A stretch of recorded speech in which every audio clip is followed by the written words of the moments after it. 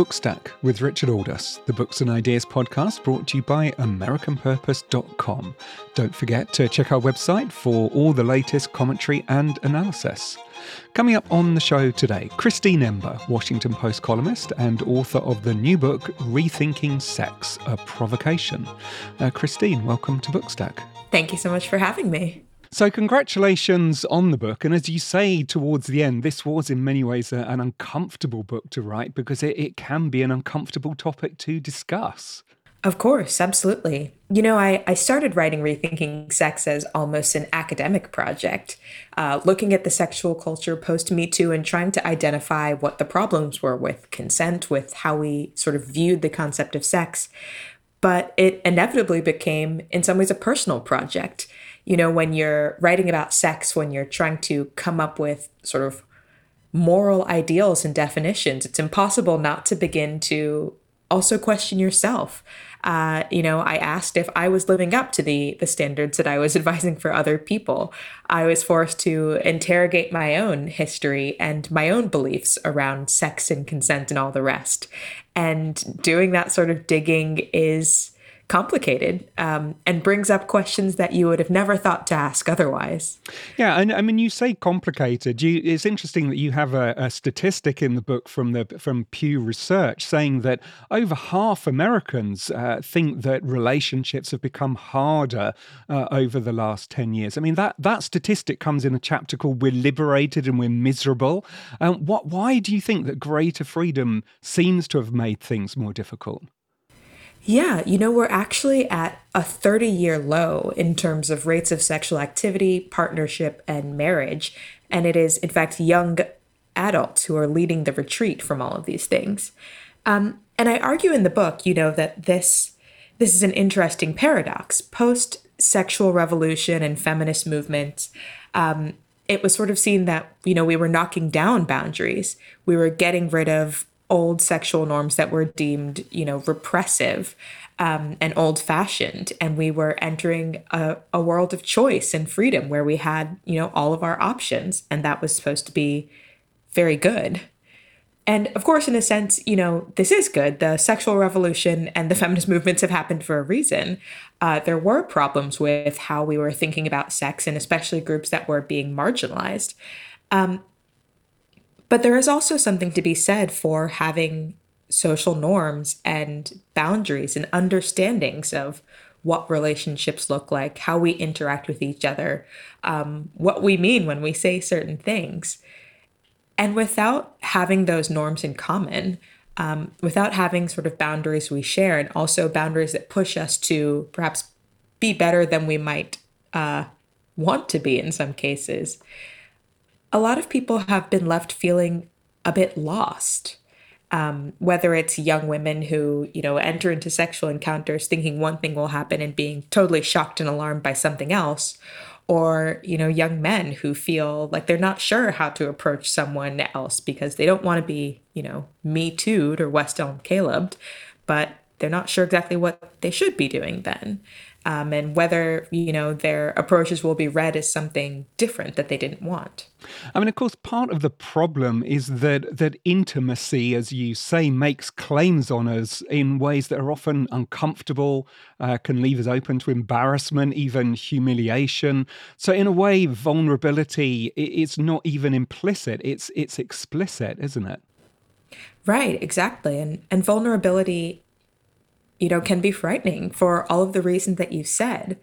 And in Rethinking Sex, you know, I talk about actually how what seems like the prevailing understanding of sex, according to much of media and culture, is that vulnerability is lame, that it's a bad thing. You know, sex should be something that we do for fun, but we're not supposed to catch feelings from it. We're not supposed to show our emotions.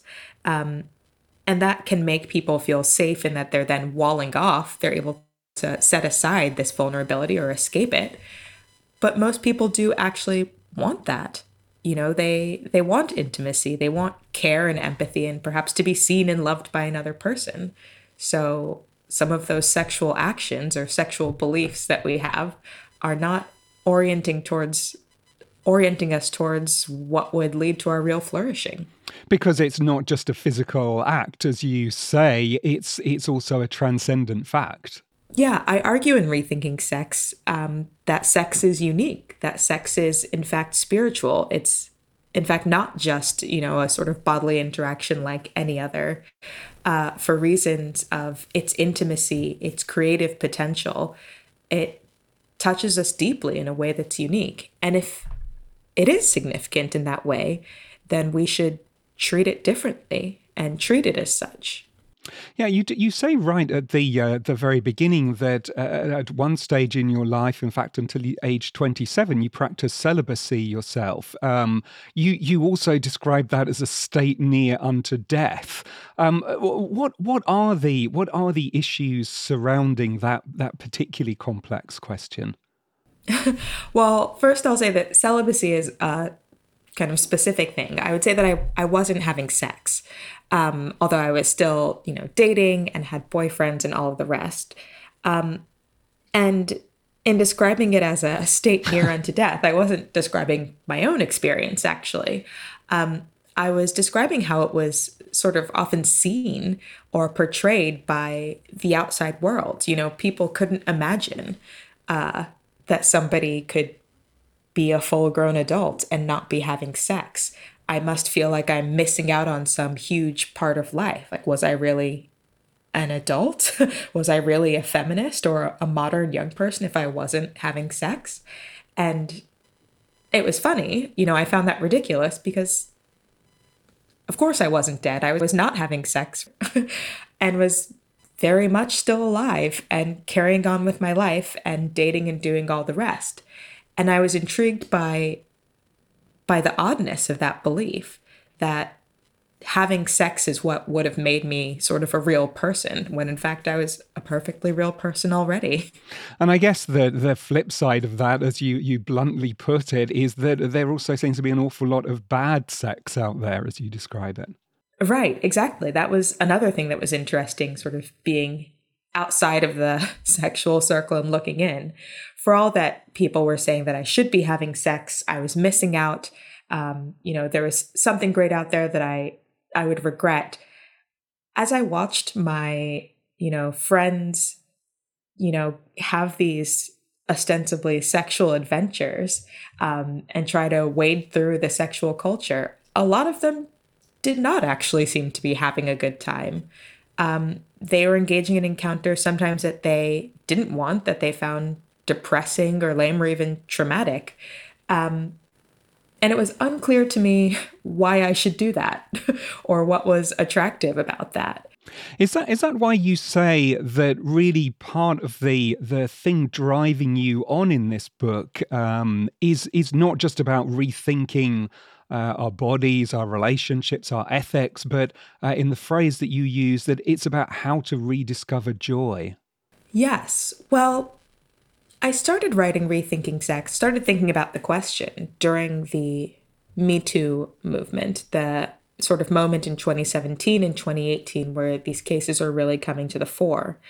And as we saw, Harvey Weinstein, Kat Burson, Aziz Ansari, et cetera, discussed in the public square, it did seem that we had come to a realization that something was off in our sexual culture, that something was going wrong and we didn't like it. People were certainly able to say, yes, that seems bad. This is bad. Things are bad out here.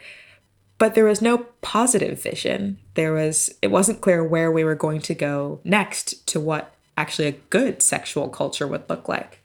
And so in Rethinking Sex, I wanted to sort of identify how we got to, a place of sexual malaise, but also try and give us some steps or, potential pathways towards a positive vision, not just how to not have bad sex, but actually have good sex, have a sexual culture that we enjoyed.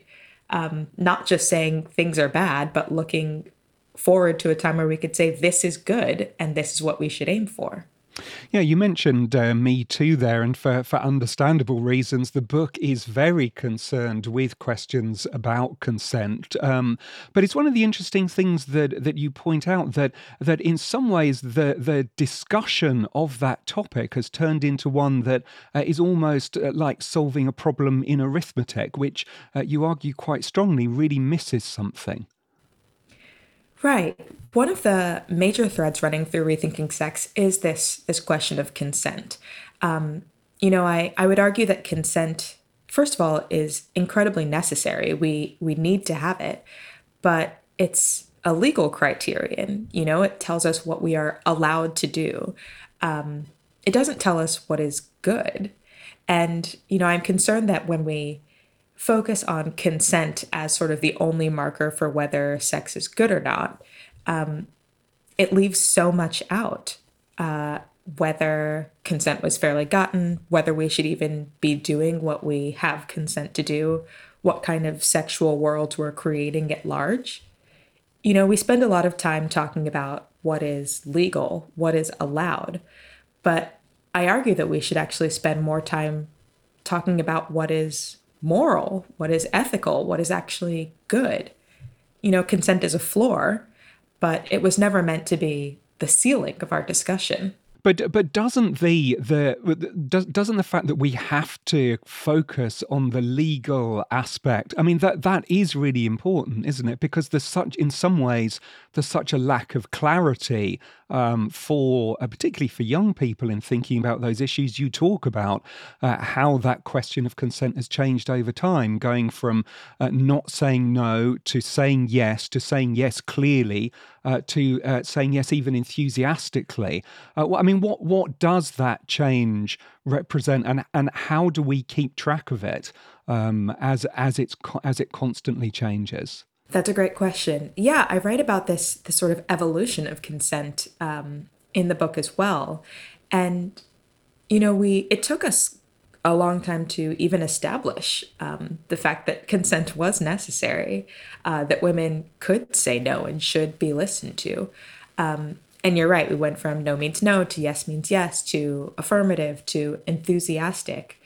But I think the evolution in how we have talked about consent or how we define consent is actually evidence that consent as a phenomenon just isn't comprehensive enough for what we're looking for.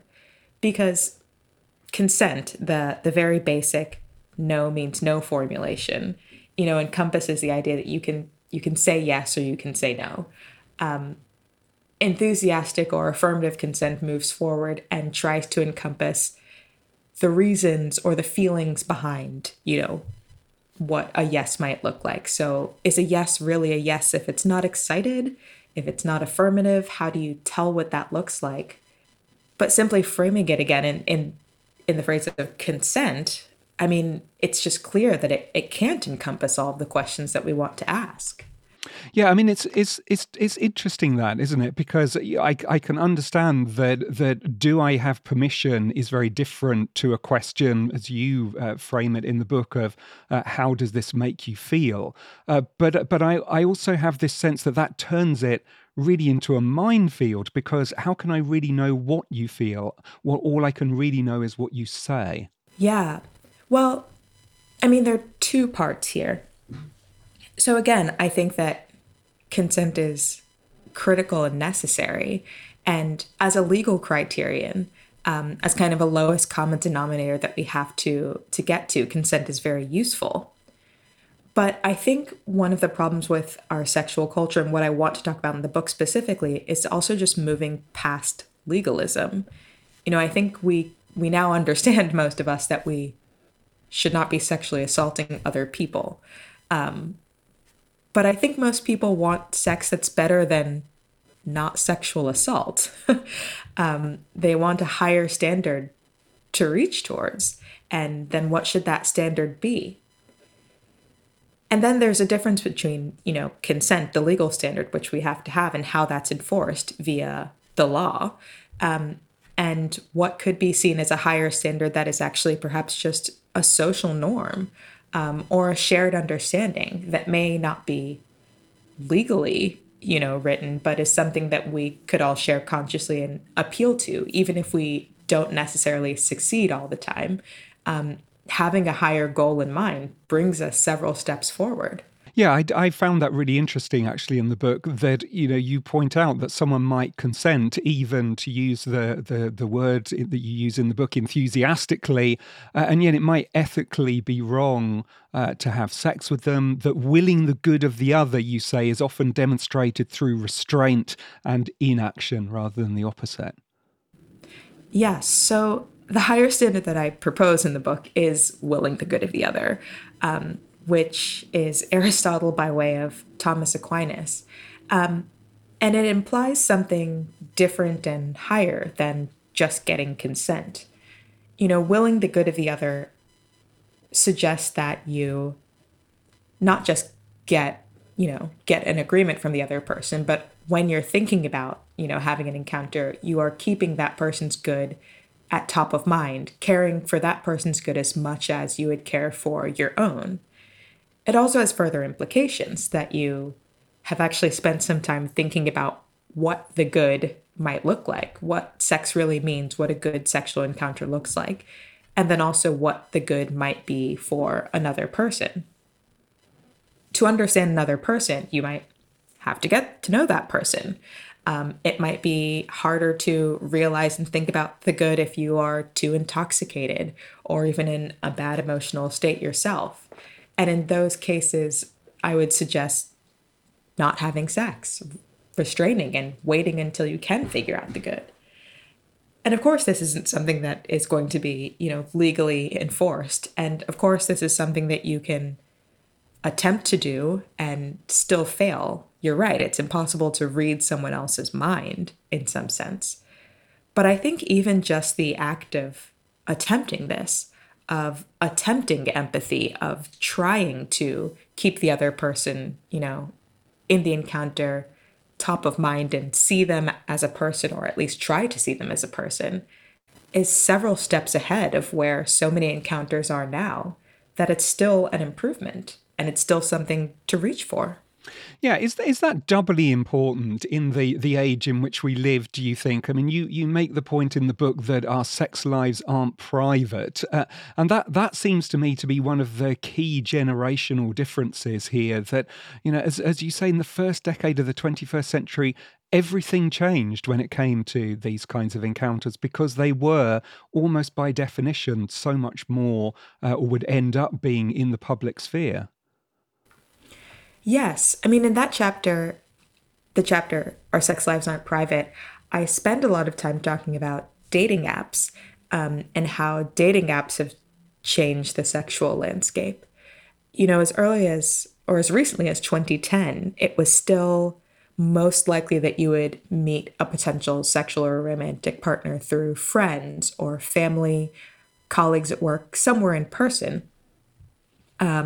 And they would be sort of embedded in a community, and you would be as well. And thus you felt some sort of responsibility to both behave well because you knew your actions might get back to other people.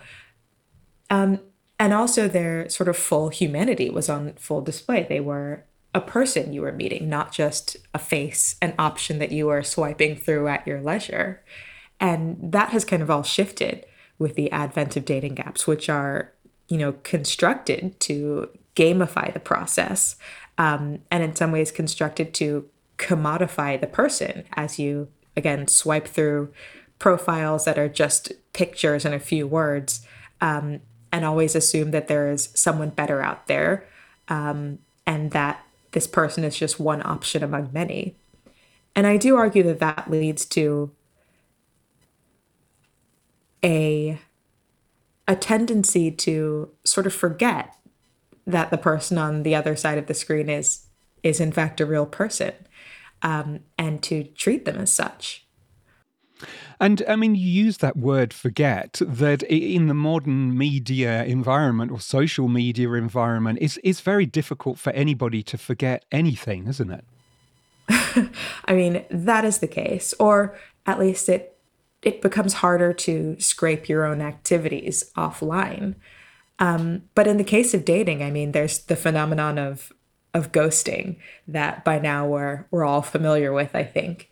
There is, in some sense, this feeling that if you meet up with someone, you don't know them, they don't know you, you're not connected through any network, they don't know your friends or family, you don't know theirs, it becomes easier to act badly, frankly, knowing that, well, it's not going to get back to anyone. You don't have any responsibility to them necessarily. And that has, I think, been corrosive to our sexual culture and has led to people feeling free to act on their worst impulses more than they might have in the past. Yeah, and there are cultural pressures as well. I mean, you have an amusing moment almost like that in the book, where a friend of yours launches a project or something called Project Celibacy, and as you say, somewhat ruefully in the book, that in spite of everything, despite everything you've written in the book, when he told you about it, you laughed. Yeah, because in some ways, I feel like our culture sort of trains us to find that something like that a bit silly. Even as I sort of pushed back against, as we talked about at the very beginning of this conversation, the idea when I was not sleeping with someone that I must be missing out on something. It's almost instinctively trained into me to assume that of someone else. And it's unfortunate, actually, because in some ways that was actually a wise project. And, another anecdote in the book, in the section, our sex lives aren't private, I talked to someone who's sort of on the opposite side of this, who has sort of bragged about how she is able to order a guy off of Tinder because she wants to be able to prove that she can have sort of no strings attached hookup sex herself. And at the one end, there's the stepping back from having sex to try and think of people as people and think deeply about your relationships. And on the other, there's the fully commoditizing someone in both sort of language and aspect, to be able to back away from that vulnerability. And that's actually seen as, in fact, normal and in some ways something to laugh about. Yeah, and it is one of the things that you reflect on in the book, that those who say, well, look, we're in danger of overthinking this, get over it, it's just sex. Yeah, exactly. I mean, that goes back to sort of what we were talking about sex being significant. And in some senses sacred. One of the most affecting interviews that I did for the book was with a woman who was telling me about her sexual assault. And, she said, it would be one thing if he had just punched me in the face and stolen my iPhone or something, but sex is just a unique way of sharing your body with another person.